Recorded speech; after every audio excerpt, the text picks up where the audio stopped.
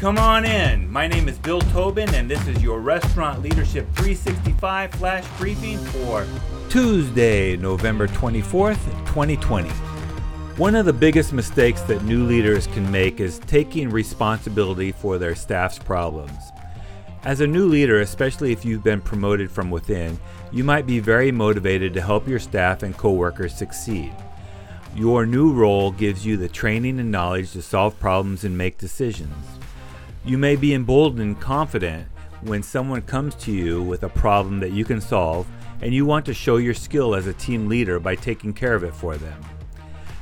This certainty and honesty is to be commended in most situations, but it can also be detrimental if the leader does not distinguish between problems that are learning opportunities with the staff, as well as problems that should be handled through different channels. For instance, Jennifer may need to open a bottle of wine for her table, but she's a little insecure about her skill and sees that the new manager, Fred, is working on the point-of-sale system nearby. She kindly asks Fred if he'd help her by handling the wine presentation and service so that she doesn't have to. But if Fred does the work for her, he takes away a learning opportunity for Jennifer and a chance to improve her skills and become more confident. Another example may be when Jennifer realized that there were unexplained deductions from her paycheck. Even though they have an HR department, Jennifer takes her question to Fred.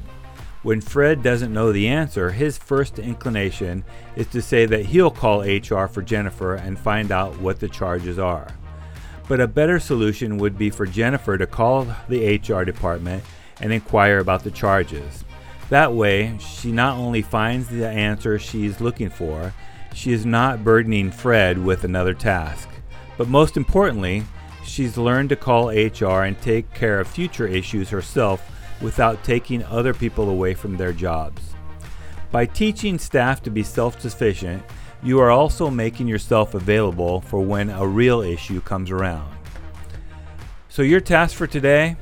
Help new leaders understand that teaching staff to be self-sufficient will help them be better leaders. Now go make it happen. Would you like to shave 10 hours off your work week? Let me know if you'd like to attend a webinar on proven tips for saving time in the restaurant business by texting me at 808-201-0550 or direct message me on social media or at restaurantleadership365.com. This is Bill Tobin. Thanks for coming in. See you tomorrow.